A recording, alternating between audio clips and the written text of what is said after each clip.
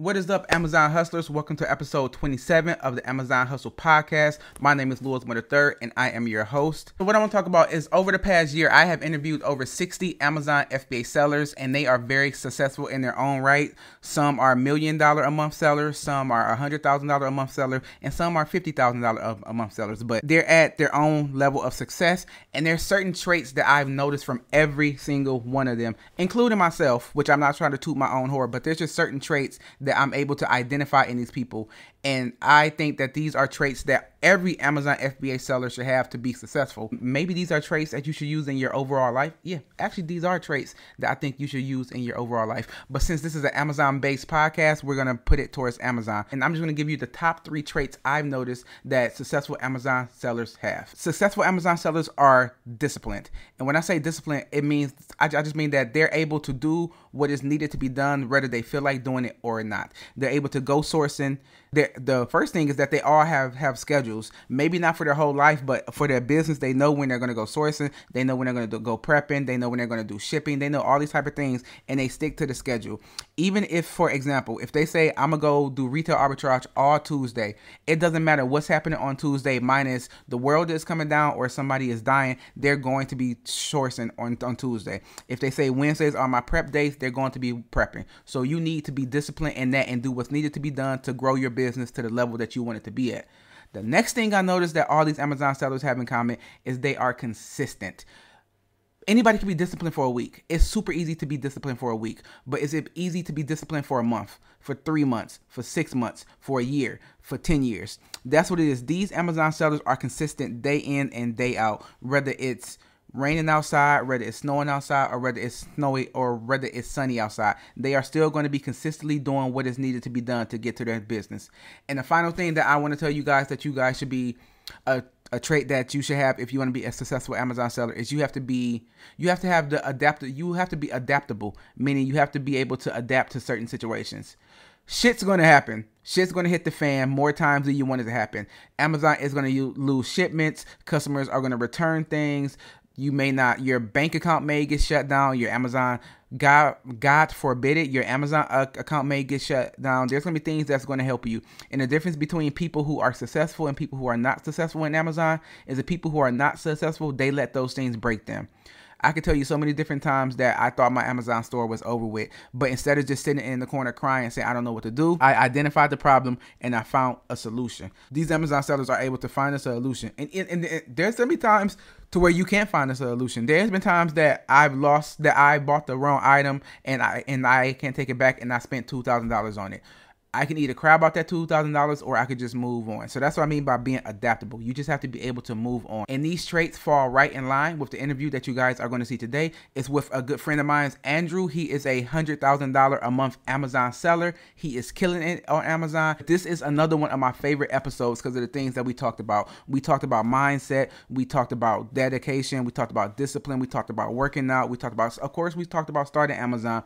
We talked about being disciplined. We talked about so many different things that I really love to talk about. Like, I don't just like talking about Amazon. If you guys are listening to the podcast, then you know the podcast can go into so many different directions, which honestly makes me think that I have one of the best Amazon-based podcasts because it's not just about tell me how to start wholesaling.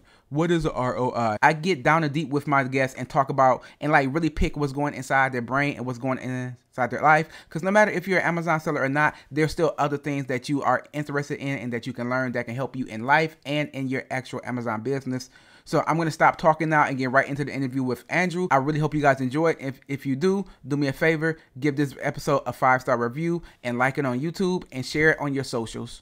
So Andrew, can you let the listeners know who you are and exactly what it is that you do? Yeah, so my name is Andrew Pipkin, and I sell on Amazon. I'm a $100,000 a month seller right now. Nice. For the 3rd month in a row, so I'm pretty amped about that, honestly.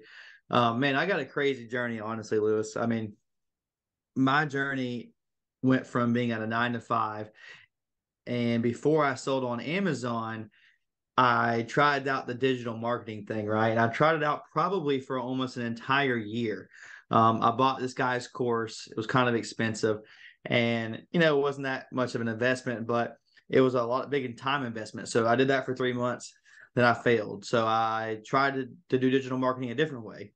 failed again for another 3 months, tried again for another away for 3 or 4 months. And so I failed for this for probably about a year.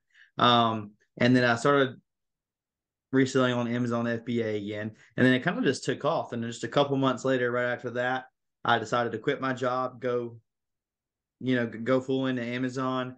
And now I'm here. So, 11 months later, I'm pretty excited to be here. All right, so let me break this down a little bit. When you say digital marketing, was it more like affiliate marketing where you like trying to sell somebody else's course, or like what does that entail? Yeah, so no, it was not affiliate marketing. Digital marketing is basically a business plan where you take certain businesses and you help them Oh, generate either leads, content, social media, things like that. So I started first trying to work with people that were in the solar field, so that sell solar panels on people's roofs and stuff like that, and then like roofing people. That went okay. I did actually make some progress. And so I made progress each time and every time I switched. And then I worked with realtors later on, and I was trying to provide realtors consistent leads, for people that wanted to buy houses. And so that's kind of what it was. I got really good at Facebook ads, and I learned a lot of great skills. Got to the point where I could make websites really well, make funnels really well, do a bunch of other different things that have helped me down the road, but I also failed a lot too. And so the life of an entrepreneur is not easy. You're going to fail a lot. I mean, if you do not fail as an entrepreneur, then you're not an entrepreneur. Okay. Literally the word entrepreneur is like, hey, somebody that fails and they keep going, they don't give a crap if they fail or not. They're going to keep going. And if finally they're going to eventually succeed at something, And so it's kind of awesome, honestly. I have this theory. I don't have any proof on it or I don't have any studies. This is just the way I feel. But I think one of the biggest traits that you need to have as an entrepreneur is to be able to do something, fail at it, but not look at it as failure. Look at it as, okay, this is why this didn't work, or this is why this did work. Take that, learn it, and then apply that the next time. So you constantly always changing. I think that's something that is actually good because you found things that didn't work or that did work and you added it on to the next thing. But my question about digital marketing is, if you were getting success, I'm sure if you would have stuck at it, you would have got better at it. But what made you not want to stick with it? I had been doing it for a year, and I started having some success, but then I quickly realized that I had to be on sales calls for the rest of my life. Digital marketing, there's a lot of turnover as well. And a lot of times when you reach out to people, digital marketers, they don't necessarily have the best rap, especially with like in the real estate world, because there's so many people trying to reach out to these same people, right? And so you have to consistently tell yourself how you're different. Well, on Amazon, I just get to sit behind a computer, honestly, and probably work less than 15 hours a week right now just on my Amazon business and do over $100,000 a month in sales. And Lewis, going back to what you just said about those traits, you just literally described Thomas Edison's quote. I know. I was thinking about that, about the whole light bulb thing, right? Yeah. And Yeah, it's like he failed. He's like, hey, you know what? I didn't fail. I learned another way not to make a light bulb. And I was like, man, it just kind of a light bulb went off in my head exactly when you exactly. said that. I was like, that's exactly what an entrepreneur is. You're gonna fail, but you can't look at it as failure. You have to look at it as, I figured out a way not to do something. And if, as long as you don't give up, you honestly never fail. Like, I mean, I could have given up a year ago, 6 months ago, and I would have never been at this point I am now. And so that's a good message for everybody listening. Yeah, that is honestly one of my favorite quotes. And whenever I try something, like I try different things all the time. I'm one of those people that I'm like, oh, that's a good idea. And then I figure out how to do it. And then I do it for a little bit. And I think some people will call it quitting, but I just think I'm very good at understanding what's going to work and what's not going to work. And I put my time into the things that are going to work. So I've started so many, man. Before I got to Amazon, at first I was a family YouTuber. I had like a little bit of sex with that, but I didn't really like it because I didn't want to show too much of my other side of my life. So I did that. But that let me know how much I did enjoy making videos, and I knew I will go back to YouTube. I just had to find something that I was passionate about, which is where Amazon came in. I was a blogger. I did affiliate marketing. I did so many different things, and I just had to figure out what actually works. Affiliate marketing, explain that to me, because I've looked into that. I'm not going to do it because I just feel like it's a waste of my time when I'm already successful at something else. It's just I can put my time and resources into something else. But explain that to me really quick, and for everybody that's listening, I'm going to explain the overall thing, and then I'm going to kind of tie it into how you can do it also, because I know a little bit about you behind the scenes and how you can do it.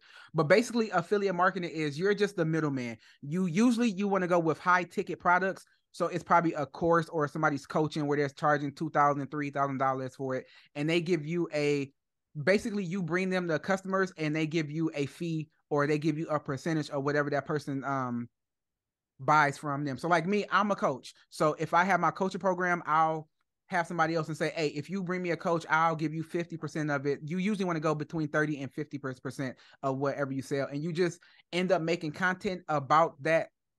Whatever you're selling, you can use that person's content, and you usually would just make another YouTube. Like, do you know who Andrew Tate is? yes, Andrew Okay. Tate, yeah, Andrew Tate is the man's perfect crazy. example. Andrew Tate is the perfect example of affiliate marketing. He got really big on the internet, so he had a name, and he has this course or this community of that you can go in, and he has an affiliate part of it where if you get people to sign up for it, you get 50% of whatever they sign up for. So people will make Instagram accounts, TikTok accounts, and they would just use his type of content over and over and over, and then in the bio they'll have a link, sign up here to learn more about Andrew Tate, or like learn what he does. And whenever somebody signs up for it, then you get a percentage of whatever they sign up for. That's pretty much what it is. Wow. But So a for lot of people did that. Did they have success doing that? a lot of people, like, he made millionaires off of it for doing that. He made 10 times what they made, but he made a lot of, like, it was like 15-year-old kids making like $100,000 in a year, or Wow. $20,000 a month, like that type of stuff. So yeah, he had a lot of things. It actually got to the point to where people only thought his course was just about doing affiliate marketing, and he kind of had to change the way he structured it. And I kind of get that, but yeah, he made a lot of rich people off of it. That's insane. I knew he had this Discord where he charged people to be in there, and he had all these side hustles in there. And one of them was Amazon. And a guy named Travis. I don't know if you know Travis. That's a private label guy in the Amazon space. I know He Travis. reviewed it, and he basically tore it apart. Um, That was so funny. yeah, before he had this, it's actually not Discord. It's now it's kind of, well, it was Discord at first, but this isn't about Andrew Tate like podcast or whatever. But he got canceled, and they canceled his Instagram, they canceled his TikTok, and they canceled his Discord. So he moved it to a private server, which is still set up like Discord, but it's not actual Discord. So yeah. Okay. I And then gotcha. That makes yeah, sense. and then with coaching, because you're an Amazon coach too, the way I do affiliate marketing now is I just do it through my content. I personally don't recommend anything I don't use myself. I know you get them too. I get a lot of DMs or emails about, hey, we have this new product that you should tell your people about. And if I don't use it, then I'm not going to promote it. But I promote Seller Amp, and Keepa doesn't have it, but Seller Amp and Be Cool, they have affiliate programs where you get people to sign up and you get maybe 10% of it or 20%. And if you're really good, you can get 30% of it. So whenever I have a coaching client or I do a YouTube video about SellerAmp, I'm like, hey, if you're going to sign up for SellerAmp, then I'm giving you free information. Then just sign up through my link. And whenever they pay their monthly fee, I get 10, 15, 20% of whatever they pay for it. Hey, that's better than nothing, right? Yeah, And they're not paying anymore. So it's kind of like a exactly. win-win, right? You're Exactly. telling them really useful knowledge that you use in your business every day. And on top of that, you're getting paid just a little bit off the top. So I think that's really valuable. Exactly. And then one thing I do with my Be Cool affiliate is that it's very hard when you first start out as an Amazon seller, and then I'm like, hey, you need this repricer, how to set it up, how to use it. So I'm like, if you sign up through Be Cool through my link, I'll hop on a call with you and I'll walk you through how to set it up and how to actually use it. And that's something that I think a little bit more Be Cool is my number one affiliate. Like, I make like 10 times more than I make on anything else with like Be Well, let me Cool. ask you a question. So for BQL, do you use AI repricing or do you just use the basic model? I use the basic model, but I'm learning how to use the AI because I have a personal relationship with Be Cool. They've been on my channel, I've been on their channel. I know their owners, I know all that. So I've had training on it, but I just want to know how it works more before I start telling other people to use it. But yeah, I'm learning how to use the AI now. Yeah, so I will say AI, it's honestly, man, when I went to AI, my sales, I don't want to say doubled, but they went up at least 30-40%. I mean, it was insane. And it's not even necessarily just the sales going up, it's more the fact of a lot of the problems on BQL if you don't use AI is you consistently keep your price coming down, down, down, down to your minimum price. Because of course you set your minimum price and your maximum price, right? With online arbitrage sellers, a lot of the times our prices are going to be near the minimum price. If it's a good product, because there's going to be other people on the listing, other people are going to find it. Right. And so one of the biggest things was when I switched to AI was, yeah, it went from like $30 a month to $100 a month, but let's just say I sell, over 100 products a day right now. It's kind of what I'm selling, or a little more than that. Well, a lot of those products started jumping up $1, $2, $3 on the buy box because the AI was figuring out that it could get the buy box at a higher rate. And so there's a lot more strategy you can use. And actually, AI is actually more simple. Like if you don't use AI, there's like 50 to 100 different things that you have to tell BQL what it is.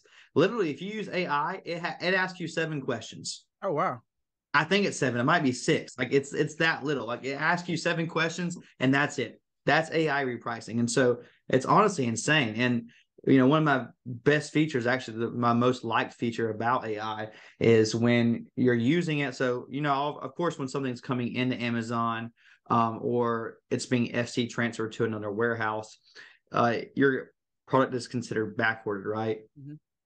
So if your product is considered back ordered, if you don't use AI, a lot of the times it will use your minimum price to try to get sales when your product is back ordered. So, it's not going to give you the buy box when your product is back ordered, but if your buy box is lower than everybody else's, it is going to give you some sales. It's just going to tell the customer, hey, you won't be able to get your item for 2 weeks. Well, with AI, there's a very simple strategy that you can use, and you can just press the max price button instead of you bringing down the price of the entire listing because other people are trying to match your price. It's going to use your max price on the listing, and so it's going to keep the buy box inflated. Oh, wow. And so that's one of my biggest things of why I like AI so much. Oh, damn. I'm actually, okay, you just sold me on it. I'm going to, because I've been putting it on the back burner, and when I signed up for Be Cool, I increased my sales 40%, like overnight, basically. So I was like, all right, well, this is fine, and I'll get around to it. But yeah, I'm definitely going to get, okay, that's really increase it again, and not even just increase your sales, but your buy boxes, you're going to start noticing that they're a lot higher than they normally are right now. And so the $100 different, watch, it's like a $60-$70 difference now probably, but that $60-$70 difference I literally make up in less than 1 day. Oh, wow. And so it's definitely worth it for anybody that does over $20,000 a month in sales. If you don't have AI, you should already have it. I mean, I didn't know that either. I didn't get AI, I don't think, until I was doing like 60 or 70,000 in sales. So, I'm kind of talking to myself like an idiot, like, hey, you should have had it yourself, Drew, but I didn't, I just didn't know. I didn't know any better. Right. But I do now. Okay. That's great information. And I'm actually going to dive more into the AI now because I actually have the $100 option. I just don't use AI. So I'm actually going to get into that. That's great info. I want to go back to when you're doing your digital marketing. What made you, how did you even find out about Amazon FBA? So I used to sell on Amazon back in 2012/13. Oh, right. Dude, I was doing first started. Yeah, I was doing. Oh no, wait, sorry. It started in 2006. Sorry. Okay, but that's when it started to get popular. Yeah, and then I was doing online arbitrage before online arbitrage was even a thing. Oh, okay. Like you probably couldn't even Google the word online arbitrage back in 2012 and get anything on it. There might have been like 1, maybe 5 YouTube people talking about it. There was, it wasn't a thing. And I actually did not learn it on YouTube. So I used to sell a bunch of stuff on eBay. What I would do is I would go to retail stores that were near me or kind of in my area. I would make relationships with the people that own those stores and say, hey, when you're ready to discount your stuff to 70% plus, you give me a call and I'll tell you, and I'll just go ahead and liquidate basically everything you have, where I'll be able to tell you what I can buy. And so I used to do that. I'd have, 5 or 6 different store people calling me. This is when I was in college, I think a freshman or sophomore. They'd call me and say, hey, do you want to liquidate all this stuff? I would say, sure, I'll buy it. So I sold all that stuff on eBay. And then one day I realized, like, you know what? Maybe I should try to sell this on Amazon. Okay. And then I realized that I could go to Hibbets.com. This was before Hibbets banned you, because Hibbets bans resellers now. Dude, I was freaking. What is Hibbets? I don't know what that is. Hibbets.com? Yeah. It's a retailer. Okay. Yeah, they sell a bunch of Nike shoes, like bats and stuff, and all that good jazz. So it's like a sporting goods store. You don't have a Hibbets near you? Oh, I'm in Germany, so I don't think that we have that. Oh yeah, okay, yeah. So where I'm at, they have that. And so, anyways, this was like Hibbets right now. You can go find a bunch of profitable inventory for anybody listening. Go find a bunch of profitable inventory from Hibbets right now. I guarantee you it won't take you long. The issue is that they're about 30 or 40 units after like a couple weeks, they're going to ban you. Oh. But anyways, I used to buy and resell stuff from Hibbets.com back in 2012, and I was making decent money. I think I did like $80,000 in sales. And actually, I just made a post about this the other day, and it was a big mistake I've made. I did not see the future opportunity of Amazon. And so I stopped doing it like an idiot, right? And if I would have kept doing it, I could have been way ahead of the game. I would have been, because I knew what online arbitrage was before. I mean, it was basically just starting to get popular, or before anybody really knew about it, what it was. So, but yeah, so that's kind of how I heard about Amazon FBA from the beginning. And then once digital marketing failed, I said, you know what, let me try Amazon again. I started seeing other people on social media kind of saying that they were doing $200,000, $300,000 a month in sales, and these are, the young 20-year-old kids. And I'm like, okay, well, I wasn't doing that much. I was doing like $10,000, $20,000 a month in sales. So what are they doing differently, right? And so I kind of picked it up and started doing that again. And it kind of just, I already knew how to do online arbitrage. Like I already had that skill. So it's kind of just like, okay, let me go try to figure out if I can source some products. And now I'm here. So back in 2012, 2013, when you were doing online arbitrage, before it was online arbitrage, were there any tools that you were using, or was it just like, how are you determining? Honestly, that was the hardest part. I went by straight sales rank. I did not have selling ramp. I didn't have Keepa. I didn't have any of that stuff. I literally used zero tools. And I think that was one of the main things, but I could see if stuff sold, right? And so that's what I did. There was like a sales rank calculator that you could look in, that you could type in online back in those days. And so, and I'm sure there was tools in 2012 and 13, not as probably good as there are now. I'm sure Keepa exists in 2012. I would assume. I'm not maybe sure. they didn't. Yeah, I'm not sure if they did or not. But I'm sure there was some tools out there I could have used. I just didn't. And so I went all by sales rank.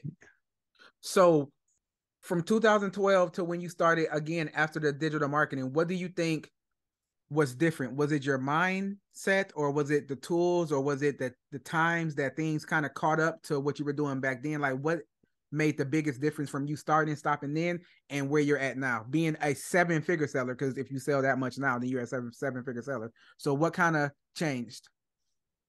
Mindset is the biggest thing. So probably when I was in college, all the way up to about 2 years ago. So really from 2012 all the way to 2021, my mindset was horrible. I didn't want to work. Now I did want to work. I wanted to make a lot of money. But I didn't understand what it was going to take to make a lot of money. Mm-hmm. And then I got in the real world, got a couple of jobs, realized I didn't like jobs that much. And I was already an entrepreneur. Like, I mean, I had a bunch of different stuff going, but I wasn't willing to put in the work. One day I woke up and realized that I talked about all this stuff. I was a big talker.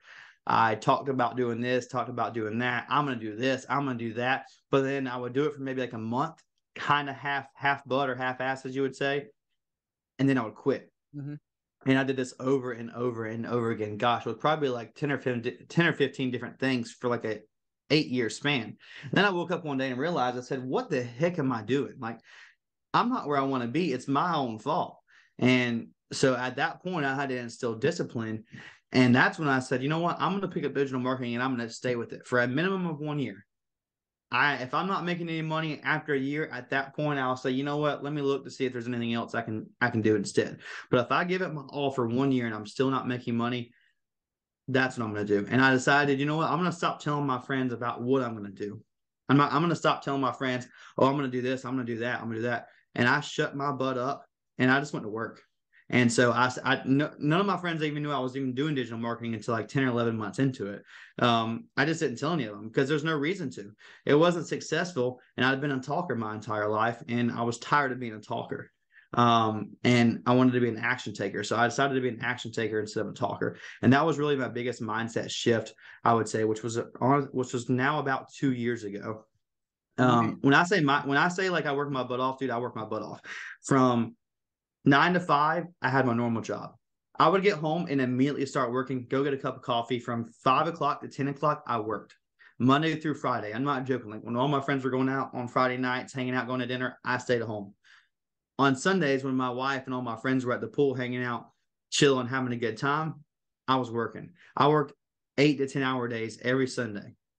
Every Sunday. And I did that for like 6 months plus straight. Dude, I calculated my hours. I was working like 75 hours a week. So when people say they don't have enough time, that's BS, dude. Like, and I was still failing. Gotta remember, I was still doing this 6 months later and still failing. And I said, I'm not going to freaking give up. And if you have that mindset, you will eventually succeed. I know I ramble on a lot. You hit so many points that I want to talk on, but I just wanted to let you go on that rant because that's great Instagram content. So I just wanted you to go on that rant. But I think that's a reason why we kind of vibe together is because I am the exact same way. And how old are you? I am 30, man. I'm old now. Yeah, I'm 7 years older than you. I'm 37. So no, I'm sorry. I didn't mean to call you old. I called myself old. So then I called you old. I'm good. But I don't think anything that you really do past like before 20 really matters because you're still trying to figure out things. But from like 20 to 32, I did like 20 different things. I had regular jobs to like pay the things, but I was a party promoter. I was a graphic designer. Like I said, I did affiliate marketing. I tried to do, I guess what you say with digital marketing, that's what I try to do. I would go to my local businesses and be like, you guys don't have Instagram or you guys don't have Facebook. Let me set that up for you. I did that. Yeah. I did blogging. I did YouTube. I did so many different things. And I will always quit those things because I never had discipline. Because I'm not saying that I'm the smartest person in the world because I'm nowhere near that. But things kind of come easier to me. So I never really had to work for anything. Like I never really did that good. Like I really never put that much work in school, but I still got good grades because stuff just came easy. So I never really had to work for things. But when I turned 32, I was like, all right, you about to be 40 and like before you blink your eye. And do you want to be 40 and be at where you're at now? Or do you want to be 40 and be where you think you should be at? So I kind of had like this epiphany thing, and I just started watching a lot of motivational things and working on how to change my discipline and things like that. And that's where things really, really changed. So my first question is, we can say, yeah, we just had this switch and now we're disciplined, but how does a person who is where we were, how do they get to the point? First off, how do they get to the point to realize that they don't have discipline? And when they do realize that, what are some things that you think they can do to build that discipline? It's a tough question. So, I mean, it really is because it's very easy to see that you don't have discipline, right? If you do something for a month and quit, you do not have discipline. If you fail at something over and over and over again, and you're still trying to have success in that field, whatever it may be, 3 months, 6 months down the road, that's discipline. If you eat bad food all the time because somebody's eating bad food in front of you and you can't not help but just have a bite of that, that's bad discipline. One of the best ways to get discipline, in my opinion, is to read self-help books. But it's all about your mindset shift, right? So the mind is so powerful. And if you tell your mind you're going to do something and you actually mean it, like your mind knows when you don't mean, like if you say, hey, I'm going to go start running, and that's going to be my New Year's resolution. I'm going to go run. But in the back of your mind, you're thinking to yourself, well, I'm going to quit when it gets hard. Well, what if you told yourself, I am not allowed to quit? I'm not allowed to quit. What if you actually just committed to yourself to do something? And you know what? I'm going to do this for 3 months, no matter what happens. If I fail and I can't figure it out, I'm still going to do it for 3 months. Another great way to do it is to start something called 75 Hard. You know what that is? I've done it. I quit.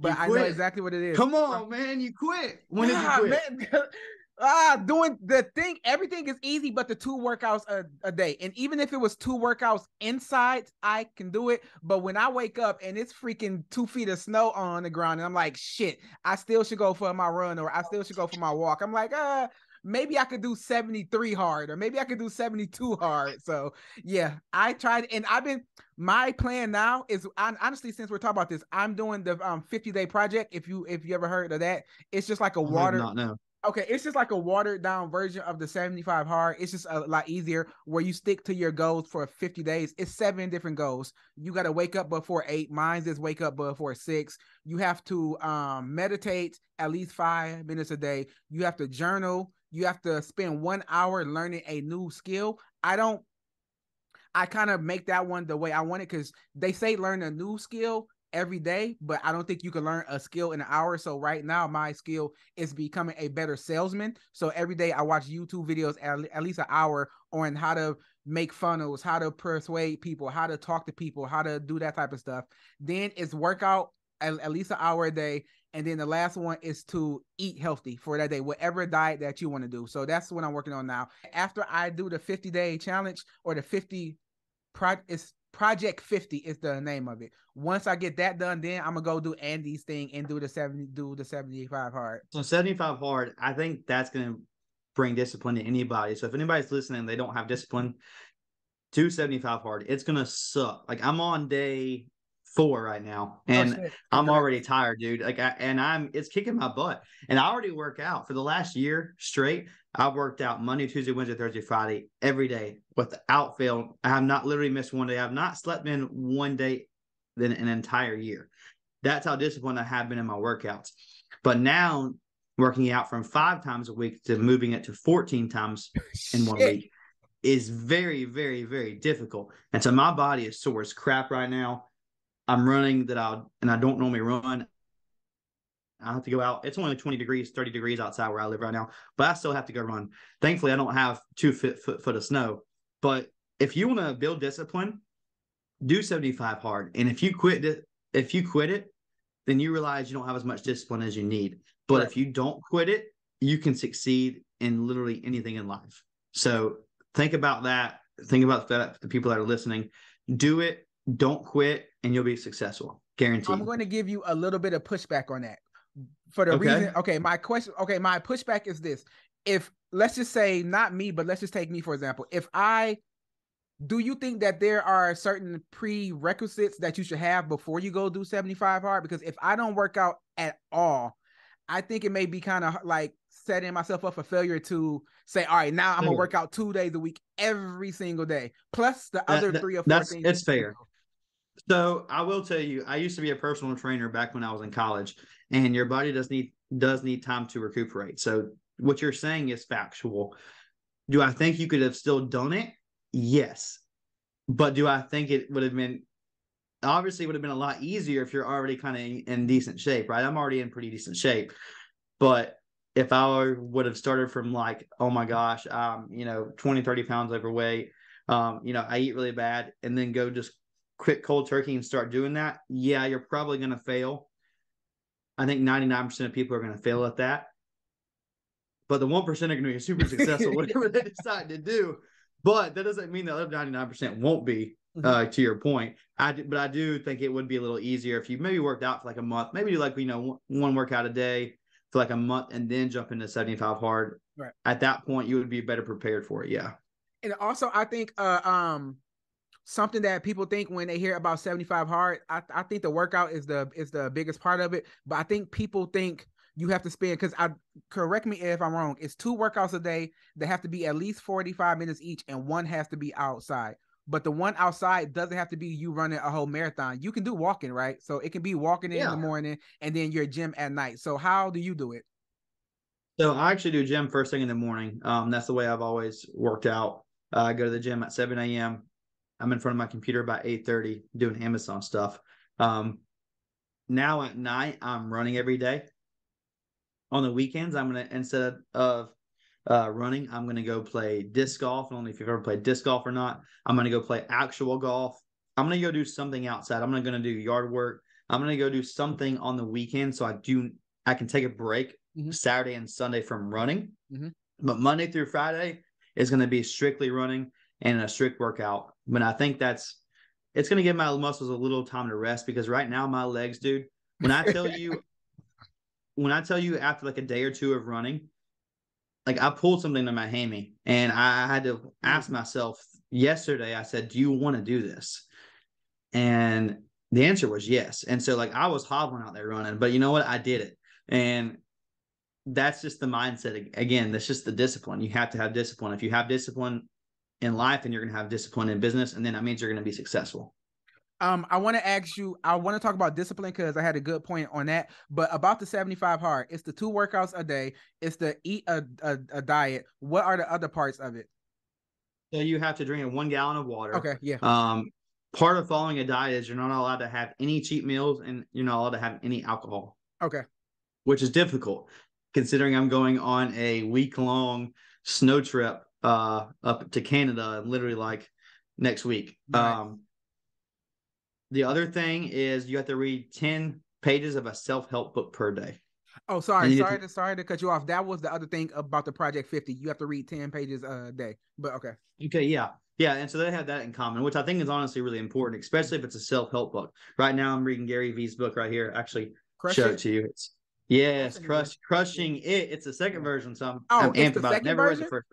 Second version. How recent is that? Because I didn't even know that he had that. It's Crushing It. So the first one is Crush It, and then the second one is Crushing It. I'm going to write that to you on Instagram, so don't think I'm retarded. I just don't want to forget it. No, you're fine, bro. I don't know how new it is, but I would assume it's within the last year or two, because he talks about his old book a lot. Okay. But it's just updated. A lot of the YouTube, Instagram, Facebook, a lot of that stuff has changed. And so he basically made an updated version of it. And then he took a lot of people's stories that read the first book and became successful. And a lot of those people are now in this book. And so it's awesome. Okay, I want to talk about reading, but I want to go back to the discipline thing. One thing that I did that was that helped me build my discipline, because I do believe discipline is it's like a muscle. So I think you can build it. I think you can start with a little bit of discipline and do certain things to make it even stronger. But one thing that I did is that when I first, because I like to say that I'm a disciplined person now, but when I wasn't disciplined, I would make these big goals. Like with my YouTube channel, I want to get 100,000 subscribers. But now what I do is I say, take this podcast. I say, I want to start this podcast. Of course, I want to get it to as big as possible, but instead of thinking about how big I can get it, I say, you know what? I want to do this. I'm going to do 10 episodes. That's all I'm going to worry about, is just getting these 10 episodes out every single week. And then when I get to 10 episodes, I can reevaluate and think about if I want to go more. And usually from my personal experience, when I do those type of things, I get to that small goal that I set, and I'm so motivated from the momentum that I had that I just keep going to the next thing. So I think breaking things down into smaller goals is a really good way of building discipline. Because if you make it so far ahead of what you really can do, it seems so far away, and I think that makes it easier to actually quit. Yeah. So I like to break it down into smaller things. It's overwhelming when you think about a large goal in front of you. I completely agree with everything you just said. I mean, if you break something up, it's easier to have that discipline. Say, you know what, I'm going to do something for 1 month. And I kind of did with digital marketing. When I initially started, I said, you know what, I'm going to do it for only 3 months. I'm going to do it for 3 months, and I'm going to give it my all. Well, the 3 months was over. I did the same thing you did. The 3 months with the podcast. When the 3 months was over, I said, you know what, I'm going to give it another 3 months.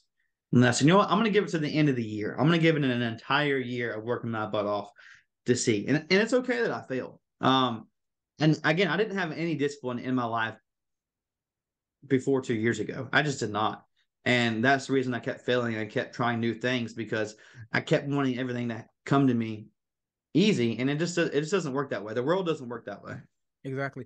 Another thing that I like to do, that I learned to do, is that I forgot the exact quote, but it's, don't worry about the destination, focus on the journey. And before, I never knew what that was, but the way I take it now is, don't worry about the outcome.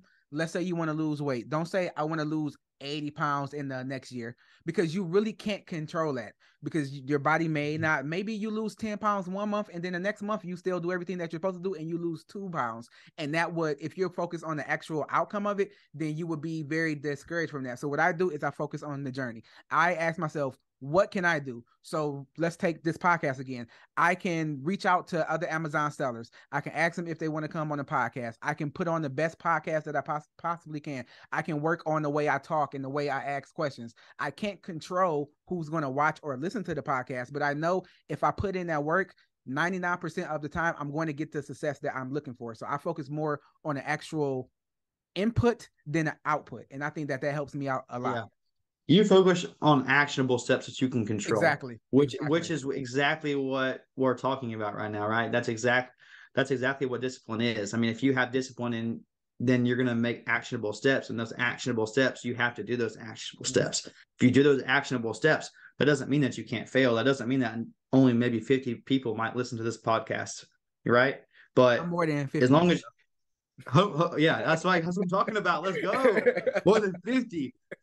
Honestly, bro, podcasts are not easy. Anybody that says podcasts are hard, I mean, I think a successful podcast, if you can get 100 people listening consistently to a podcast, in my opinion, that's successful, because that takes a long. That's good. Then you're already successful, man. It takes a long time to build that. So congratulations on you for that. Thank you. I'm a very, very avid reader, but that's something that I had to build. Like, before I was 32, I probably read like 6 books in my whole life. And that was mostly because of school and things like that. But from 32 to where I'm at now, I'm easily over 150 books. And all of them are in the self-help realm. So my question for you is, earlier you said to read self-help books. So why do you think people should read self-help books instead of Harry Potter, The Maze Runner, or any other type of fiction thing? Why should people lean towards self-help?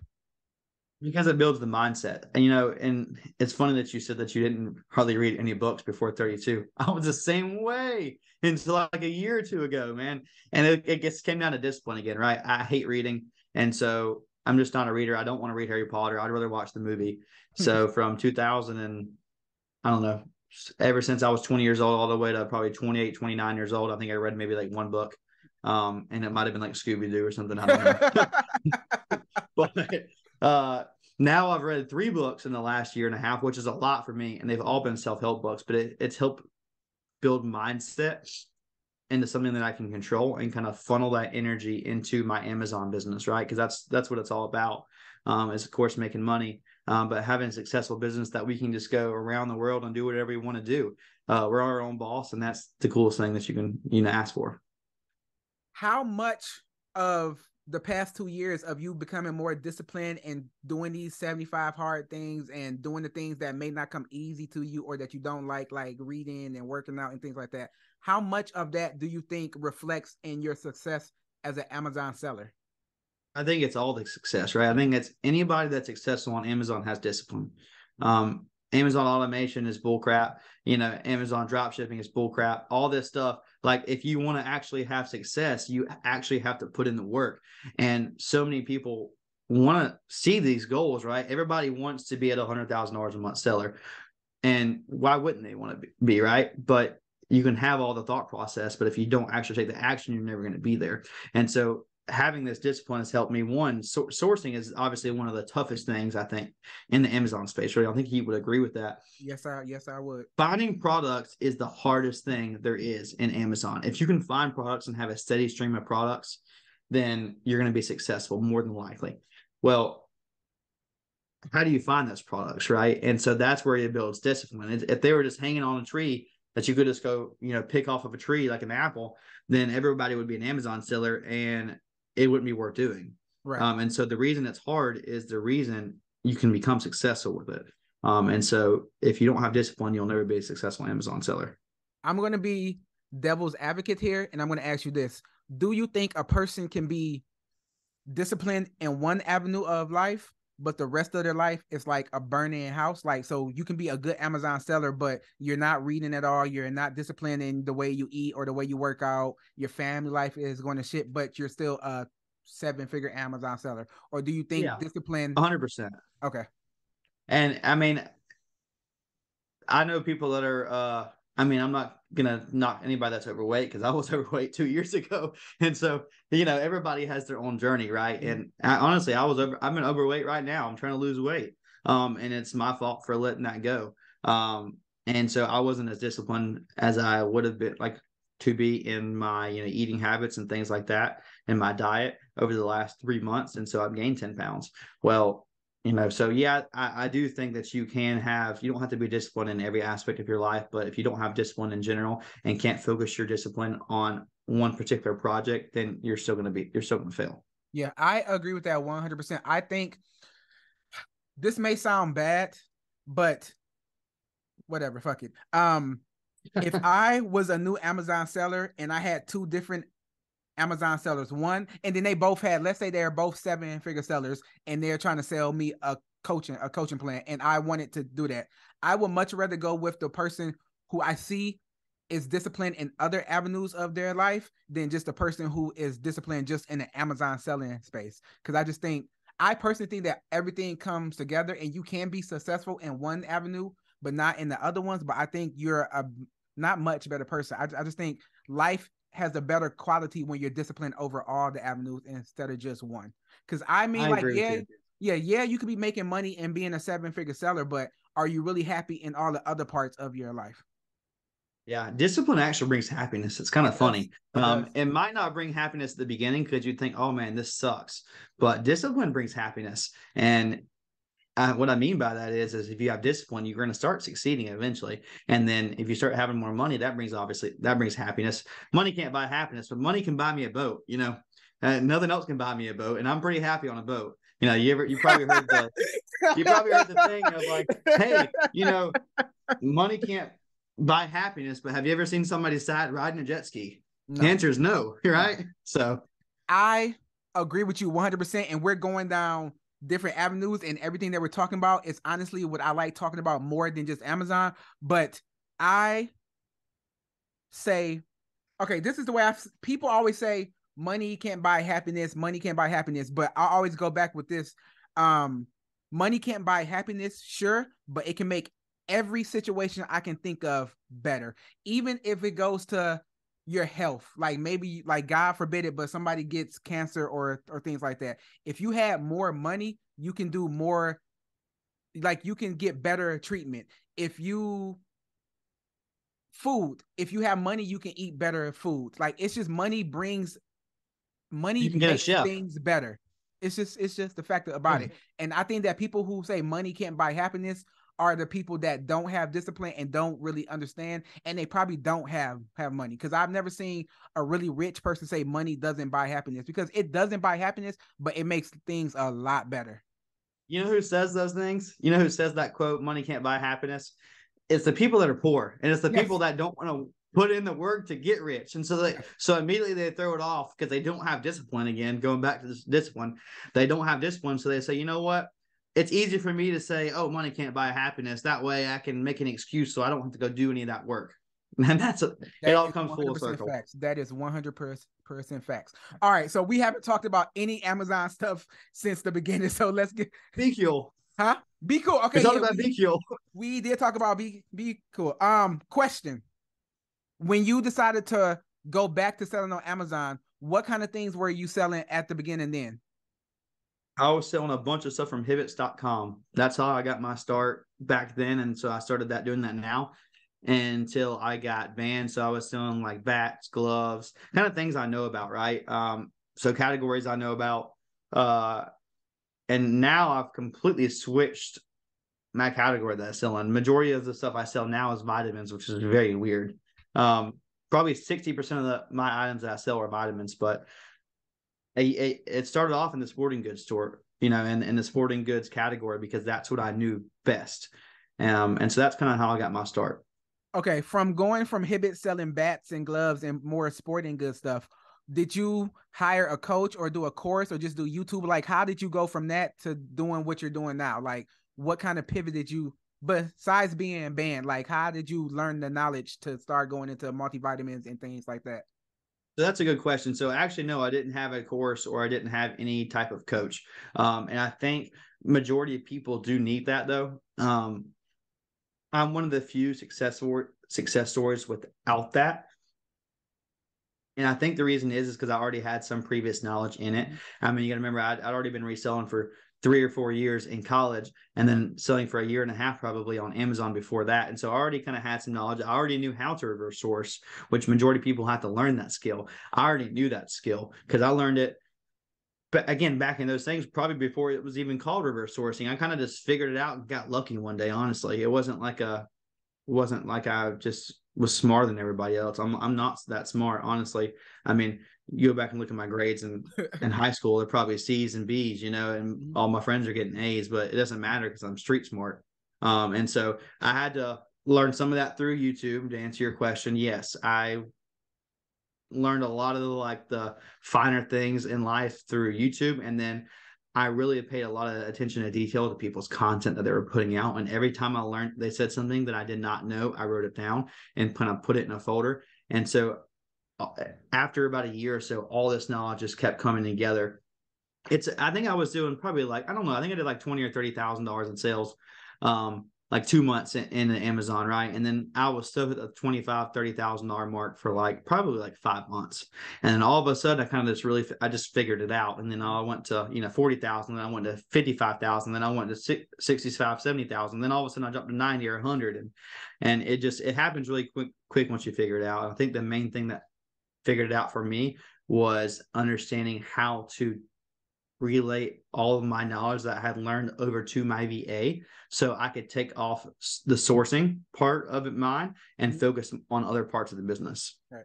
I really believe that, and I agree with you. I think Amazon, I always say it's simple, but it's not easy. And I really like selling on Amazon compared to eBay or anything else because with Amazon, it's all data. There really is no guessing or like maybe this will work or maybe this. It's like data driven, and I really like things that are data driven. And I think if you sell long enough and you're taking in outside information and learning, I think it comes to that point to where, like, because you always see, I just interview somebody, Ecom Diana. 1 month she was doing 2.5, then the next month she was doing 16,000, then the month after that she was doing almost 35,000. And I think I followed her. Yeah, it comes to a point to where it just clicks. You get the system, and then you just realize that it's just learning your system and then just repeating it and scaling it. And I think that's how Amazon sellers can go from just taking it like a part-time job thing to really making some real big money. Yeah, and I think most people need a coach. And I know you coach people, so a lot of people that are listening, if you're listening, don't think you can just do it yourself. Because if you do it yourself, it could take you honestly probably a year to learn it. And you're going to get your butt kicked. Imagine if you just invested in a coach, you could literally save 11 months of your life and learn it all in 1 month versus you're going to learn everything in 1 month, but you can learn majority of the basics and have a kind of a roadmap to follow versus I'm going to make a bunch of mistakes and lose a bunch of money the next 12 months because I'm, not smart enough to go get a coach, Yeah.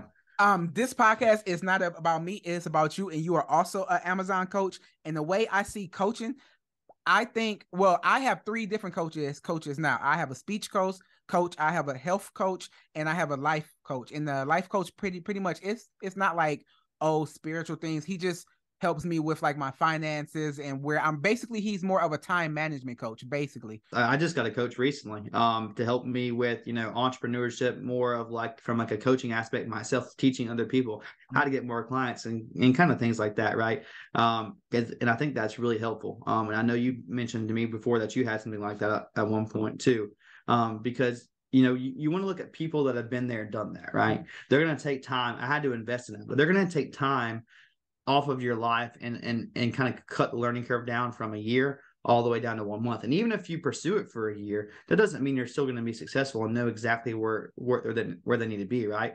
So everybody is teaching somebody something else.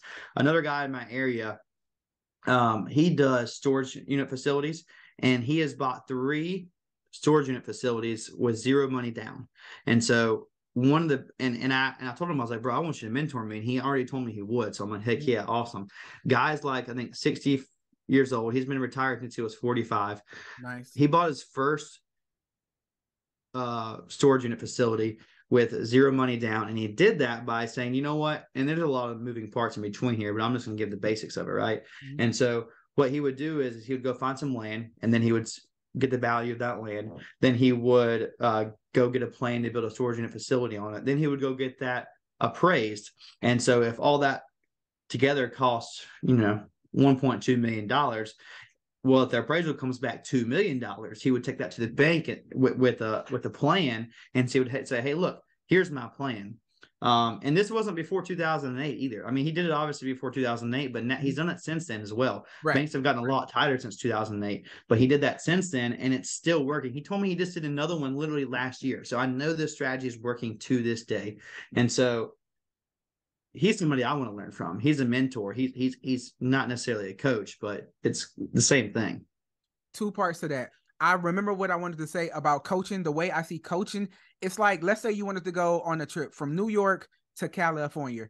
You can just hop in your car and you could just start driving. You might get there, but it's going to take you a long ass time to get there. But if you had a GPS or a map, which is the coach, you can get there a lot quicker. So that's just the way I see coaching. It just helps you get to your goal a lot quicker. Now, and that's true. I agree. Yeah. And now my question, because you said about mentors, how important do you think it is to have mentors? Oh my gosh. It's almost, you almost have to have one if you want to be successful. You can be successful without one, but I can tell you right now, if a guy has 2 or 3 mentors with people that have actually been there, done that, versus people that don't have it, I'm going to kill my goals compared to you. I mean, it's just facts. I mean, unless you just get lucky, and just have that relentless mindset of working 10 times harder than I do, which you don't have that. I have that mindset in general now. And also I have a mentor to show me the way. So it's vital in everything you do. And there's mentors all around us. You don't have to have a mentor online that lives states away. You can literally have one in your backyard, like myself. Look at successful people around you. Look at people that have businesses in the community that maybe they're family friends. So this guy's a family friend. Like, he knows me. And now all of a sudden he's willing to pour into me for free just because he likes me, but because he also wants me to be successful like he was, right? And he knows I'm willing to put in the work and effort. I agree with you on that 100%. I have a couple of mentors. Like, I think of coaches and mentors as 2 different people or 2 different avenues. But I have 2 mentors. One is for business, and then one is just for overall life, because he's actually a multimillionaire. And this is my question, not about that, but how do you think a person can go about finding and getting a mentor, whether that's health, Amazon, life, whatever it is? So the best mentor is going to be somebody that you know already personally in your life, because they're going to be the ones that care. A coach is going to be somebody different, obviously. You can go find any coach online. Just Google any type of coach you want. You're going to find 1,000 of them, right? A mentor, if they don't care about you, then they're not really going to pour into you. And so that's what you're looking for, somebody that cares about you. And if everybody should know at least one person that's successful, go get that person. If you only know one, go get that one person. I think a lot of people don't know somebody as that is successful, or their level of success. It's just sad if that's the case. It is, or their level of success is not a real level of success, which I'm nobody to judge what success is, but some people think that successful is, well, I guess it just depends on the person. So let's just scratch that. But I want to add on to how to find a mentor, because one of my mentors is somebody that I used to work for. I work for him, and he has a security company, but his security company is the umbrella is the security company, but he's in like 10 different cities, and he has like 10 different smaller 10 different smaller security companies under that. So I got fired from that job, of course, because I suck at working for other people. Wow. But he saw something. And now he's mentoring you. You got fired, and now he's mentoring you. That's so funny.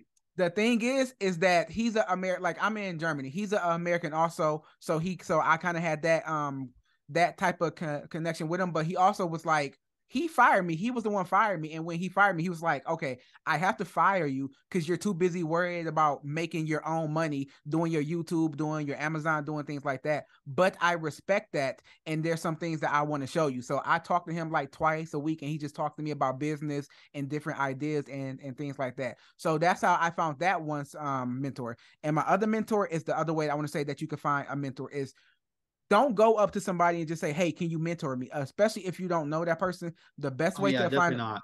The best way I think to find a mentor is to offer them some type of skill or some type of service. So the other mentor that I have for health is he's at my gym, but he sucks at promotion. So I was like, I'll help you build up your following, how to make better content, how to do things like that. And you help me with my health goals. And that's how I got that mentor. So offering some type of service or some type of, yeah.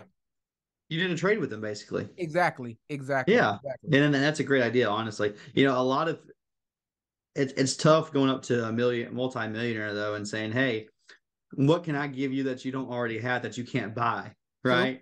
True. It's easier obviously with the health coach, but like if you're just looking for like a monetary success like this guy, I can't give that guy in my area anything. Yeah. But you know what I've found is a lot of rich people, they want to share how I was just about to say that. I was just about all to of say them do, bro. They're like, because there's no reason to get rich and then not tell everybody, not like brag and tell everybody how you did it, right? And so like almost every rich person wants to tell you that. And so you can honestly, you don't even have to say the word mentor. You can just go up to him and be like, hey, tell me how you got to where you're at. Don't say, hey, be my mentor, Say, hey, tell me how you got to where you're at. And then he just might end up becoming a mentor without even knowing it, right? And so that's another way to find one. I was just about to say that in the world, especially in the media, people who are rich are portrayed as selfish, egotistical assholes. And that is so not the actual truth. I'm not going to say I know 1,000 different millionaires, but I know a few millionaires that I got close to, and everyone that I've ever talked to, they're eager to like share how they did it and what you can do and how you can learn from it. But I just think, because I'm experiencing that now. I'm not saying I'm a millionaire because I'm not, but I'm very out there with my content, and so many people hit me up and say, hey, can you teach me? And they just want me to lay everything out. But I think the thing that these people are looking for is they want to see the drive in you. So if you have that drive and you're willing to learn and you're willing to take what they give you and actually put it into action, then they're way more willing to give you more information. But I get a lot of people that say, hey, show me how to sell on Amazon, and then I'll tell them what to do, and then like a month later you check on them and be like, hey, how's it going? Yeah, I still haven't started, and this is the problem. I still haven't done that. Oh yeah, God, I hate those DMs, bro. That grinds my gears, man. Gosh. And honestly, I think that's one of the reasons why I charge. Like, of course, I want to make money off of my knowledge. That's just the way it is. But another reason why I charge for coaching is that when you give things to people for free, they don't take it serious. But when they invest money in it, then they take it a lot more serious. And I don't want to waste my time, because I got to the point now to where my time is more valuable than money. So I really value my time so much. So if I'm going to give you a piece of my time, then I need to at least see that you're going to take the information and actually run with it and get better as a person also. I agree. I think if you spend money with a coach, you're going to be a lot more invested. There's a bunch of knowledge on YouTube. Honestly, you could go learn how to sell on Amazon for free on YouTube. Now, the issue is there's so many different people pulling you in a million different directions, telling you all these different things, and you don't know who to listen to. That's kind of the main issue with YouTube, because the content is out there to start an entire Amazon business. But the issue with this, again, there's no roadmap on YouTube, right? There's all these videos of how to do this, how to do that. There's not literally one video that just says, all right, you need to go watch this video, then this. There's no roadmap, right, for success. Agree with that. You can definitely go on YouTube and learn how to sell on Amazon, but there's a saying that you can't have too many cooks in the kitchen, because if you are watching my videos, you're watching Miles' video, you're watching Warner's video, you're watching Nikki's videos, we all sell different ways. So we may just be talking about, I'll say replens is the way, and you're like, okay, I'm gonna do that. Then Miles will say sales is the way, and then Nikki will say retail arbitrage is the way. So you're just getting so much information and you don't even know which one to go with. So I really believe in coaching, because that'll give you just that roadmap. Or even if you don't want to do coaching because you can't afford it, because I've learned that's the only reason why people won't do coaching, is because they just can't afford it. They want to do it. They just can't afford it. Exactly, which is okay, because I started and I didn't have money to do it. But pick one YouTuber that you can resonate with and just follow their information. Don't don't take any outside things, because that's where you start to get lost and start worrying about things that don't even matter. You don't get how many people I get, oh, I want to start selling on Amazon, and they don't even have an account, but they're like, how do I do wholesale? How do I get a prep center? How do I get a VA? I'm like, how about you sign up for Amazon right? first? Yeah, exactly. Tell them to slow down. Exactly. Tell them just like, hey, go open up an Amazon account first before you do anything. And once you've opened an Amazon account, okay, let's go to the next issue. Let's go to the next roadblock. How do I get inventory? Well, let's go on YouTube and figure out how I can get inventory the easiest way. Okay. So I think that'd be a good option. As an Amazon coach, I want to talk to you about this. What is your favorite, okay, as a prospect to go for your coaching, what is the ideal person for you? Is it somebody that is brand new who doesn't know anything about Amazon, or is it more of a person who already started Amazon but they just can't get over a certain hump? So that's a good question. I actually just niched down for this. And so my main target person that I'm trying to reach, that I really want to work with, that's like, oh my gosh, that's the guy, is not necessarily somebody that's selling on Amazon right now. I want them to be brand new. The reason I want them to be brand new is because I want them to be at a 9-to-5. I want them to be a young entrepreneur, kind of like myself, between the ages of 22, at least out of college, from 22 to 35, to be at a 9-to-5 and know what it it sucks to be at a 9-to-5. I want them to know that thought process. I want them to know how bad it sucks and them want to get out. Like that's who I want to target, and that's who I want to teach, because I was that person. And so I think I want to teach that person because that was me. And I have a passion towards that person because I know how bad it sucked and I know how much I enjoy life now. And so it's kind of who I want to target. I am 100. Well, let me not say I am 95% in agreement with you. And that's the same person, because I got my target demographic from my YouTube videos. My YouTube videos get 80% male viewership, and they're between the age of 25 and 30 and 35. And the people that usually write me are males who are between the age of 25 to 35, who have a full-time job and they're just looking for something else. But I kind of niched down a little bit more, and I like to work with people who already started selling on Amazon and they already have their Amazon account set up, but they just don't know how to they don't have the system in place. Because to me, it shows me that you're more serious when you already took it upon yourself to sign up for Amazon, go through that whole process, because that process can be very tedious and take a while with your bill and this and that. So I like people who kind of already started, but they just don't know where to go from that. But I can see from your way starting with somebody brand new also. It shows initiative is what you're saying, and I agree with that, exactly. Honestly. And I take those people. I just took a guy on like a couple weeks ago, and he's a beast. Honestly, this kid is like 20 years old, and he's normally my target market. But the guy's got like a ton of money for like a 20-year-old, and the reason he has a ton of money is because homeboy is just going over there flipping shoes and stuff. And so I don't know how he figured it out. I still don't even know exactly what he does because he's kind of secretive about it. But he buys shoes in bulk somehow, some way, not online. I don't know where he gets them from, but then he sells them to retail stores. Oh wow! Like he sells them to like stores, like within he drives to those retail stores and sells them to them. And so like he's got all these different numbers from all these different people in the retail industry. And he literally buys shoes and he sends them exactly what he has. And he says, hey, I'll sell you these Nike Dunks for $120, and then they'll buy them and put them on their store for like $200 or whatever it may be. But I just think it's very interesting that he figured out a business model I didn't even know existed. And he was pretty successful at that. So I knew he was going to be successful at Amazon. And he'd actually already he already got an account, and he just didn't know where to get inventory. Kind of the same thing you're saying right now. So that type of person too is that's taking initiative, that's already kind of in that space and knows exactly what to expect. Because I think the expectations of starting is the hardest part, really. Yeah, I agree with you, and I think I don't even know who you're talking about, but I think because I was going to ask you what made him want to start doing Amazon, but is it the fact that he wants to buy some of his time back? Because I'm guessing he has to go actually talk to these people, go drive all around, spend time in the truck doing all that. So maybe he just wants to get some of his time back, and Amazon just seems like more of a fit for him. Yeah. So we actually had a meeting at like 1:00 the other day, And home dude was like, yeah, man, I got up at 3 a.m. because a business owner had texted me the night before saying he wanted all these shoes, blah, blah, blah. So he got up at 3 a.m., drove like 4 hours away to deliver like 50 or 60 pairs of shoes, then drove 4 hours back. And I'm just like, yeah. It's like, oh, yeah, I just got back 10 minutes ago. I made it. And I'm like, I'm pretty tired. And I'm like, well, yeah, that's the reason why. It's just not, it's his business isn't scalable.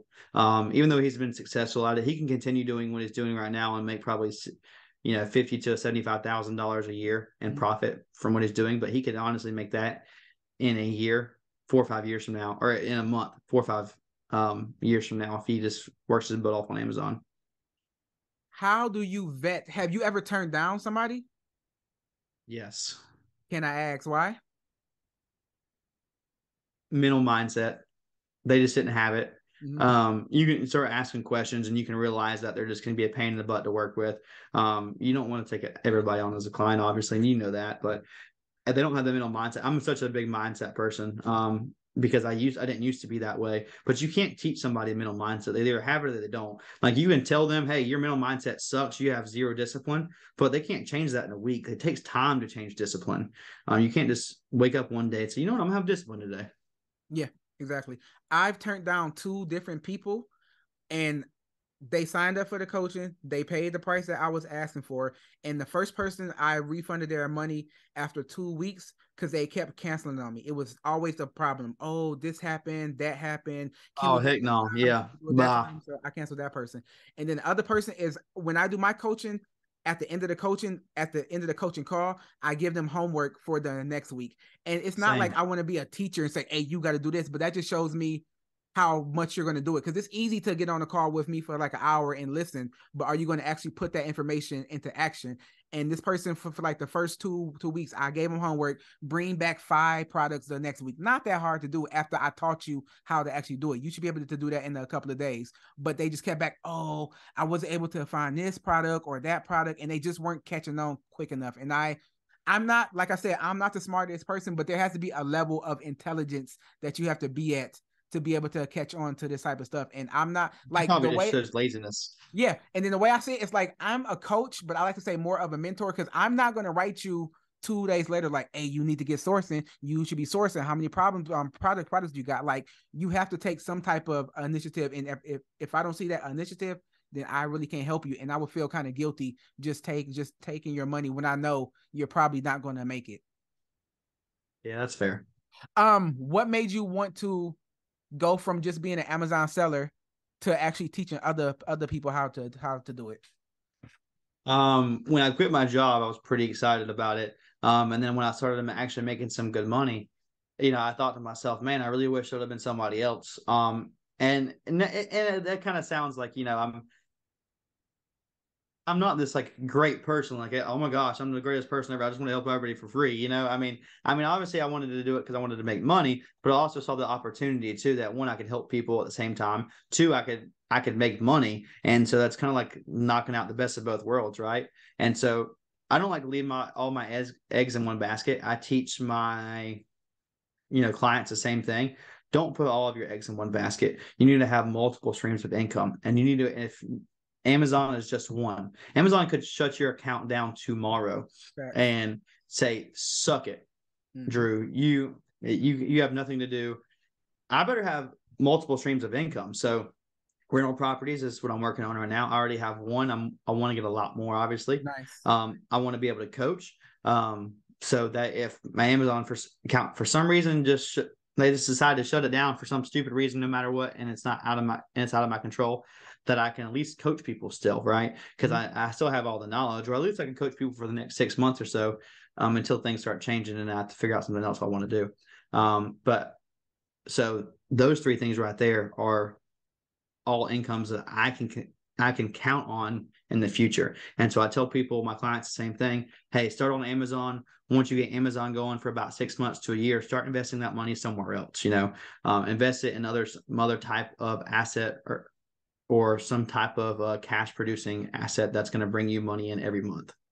I agree with that 100%. And my theory is this. I don't think everybody has to quit their job and become a full-time entrepreneur. But I think if one thing we've learned from 2020 to now is that even your safe job is not safe. It's not safe. No. Something like a pandemic can happen, and a business, like, let's just say that you worked in a restaurant for the past 20 years. You've been working in that restaurant. It's safe. You have a job. They love you.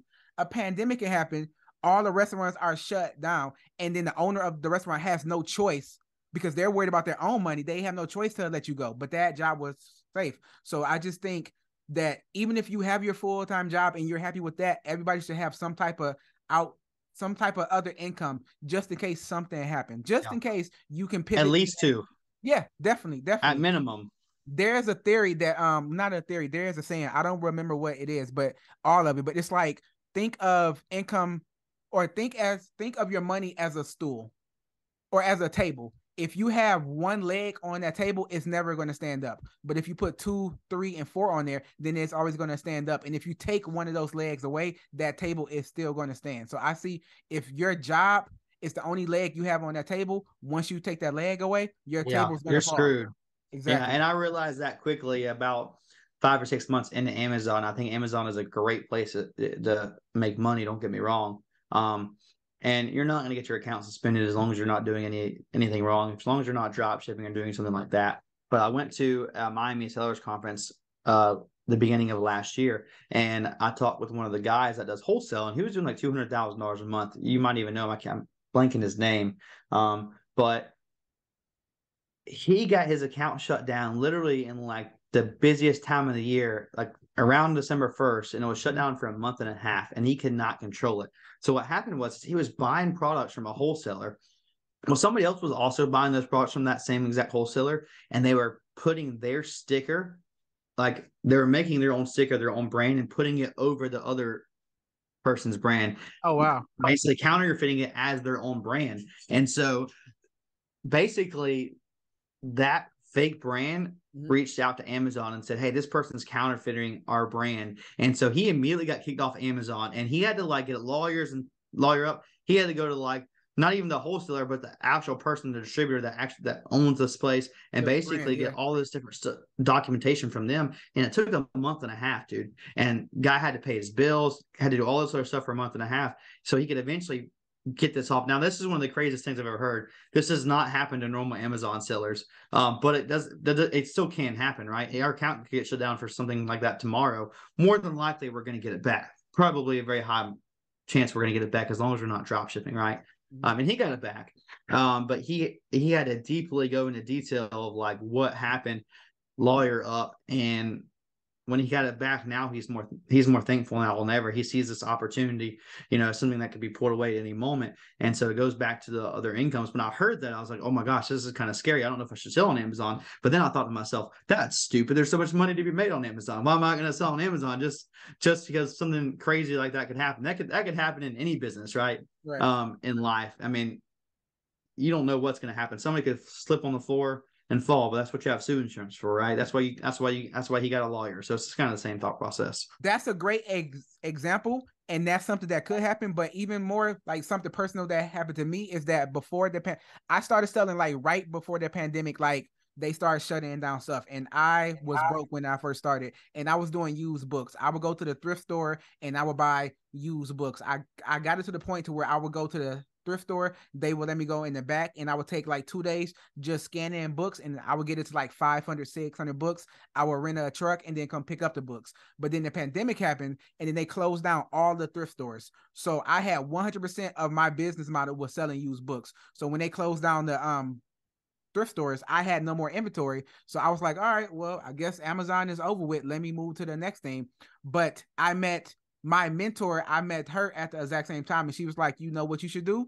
You want to know one store that's never closed no matter what happens? And I was like, what? And she was like, grocery stores. People always have to eat, so you should move over to groceries. So that just shows. So at that moment, that let me know that I never want to have like 100% of my Amazon model onto one thing. So now I do RA, I do OA, and I do wholesale. So if stores get shut down, that's fine. I still can do online arbitrage, and I still can do wholesaling. So that's why I kind of tell my students also to be skilled at more than one thing. Of course, you can have your favorite, but if that happens, then you can pivot to the next thing. So yeah.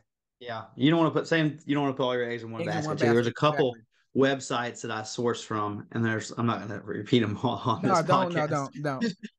But there's like 3 or 4 that are like my absolute favorite. And honestly, probably 80% of my catalog comes from those 3 or 4 websites. Mm-hmm. If something happened on one of those websites one day, I would lose probably 20-30% of my products and have to go replace them. It wouldn't take me that long to replace them.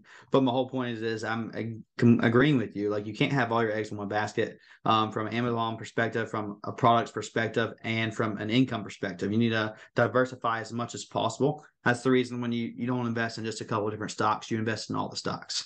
As long as you guys diversify, in life, in your incomes, you're going to be perfectly fine. Right. Well, not perfectly fine. Something it happens. Crap would still hit the fan. I'm not going to say perfectly fine, but you'll more than likely be good.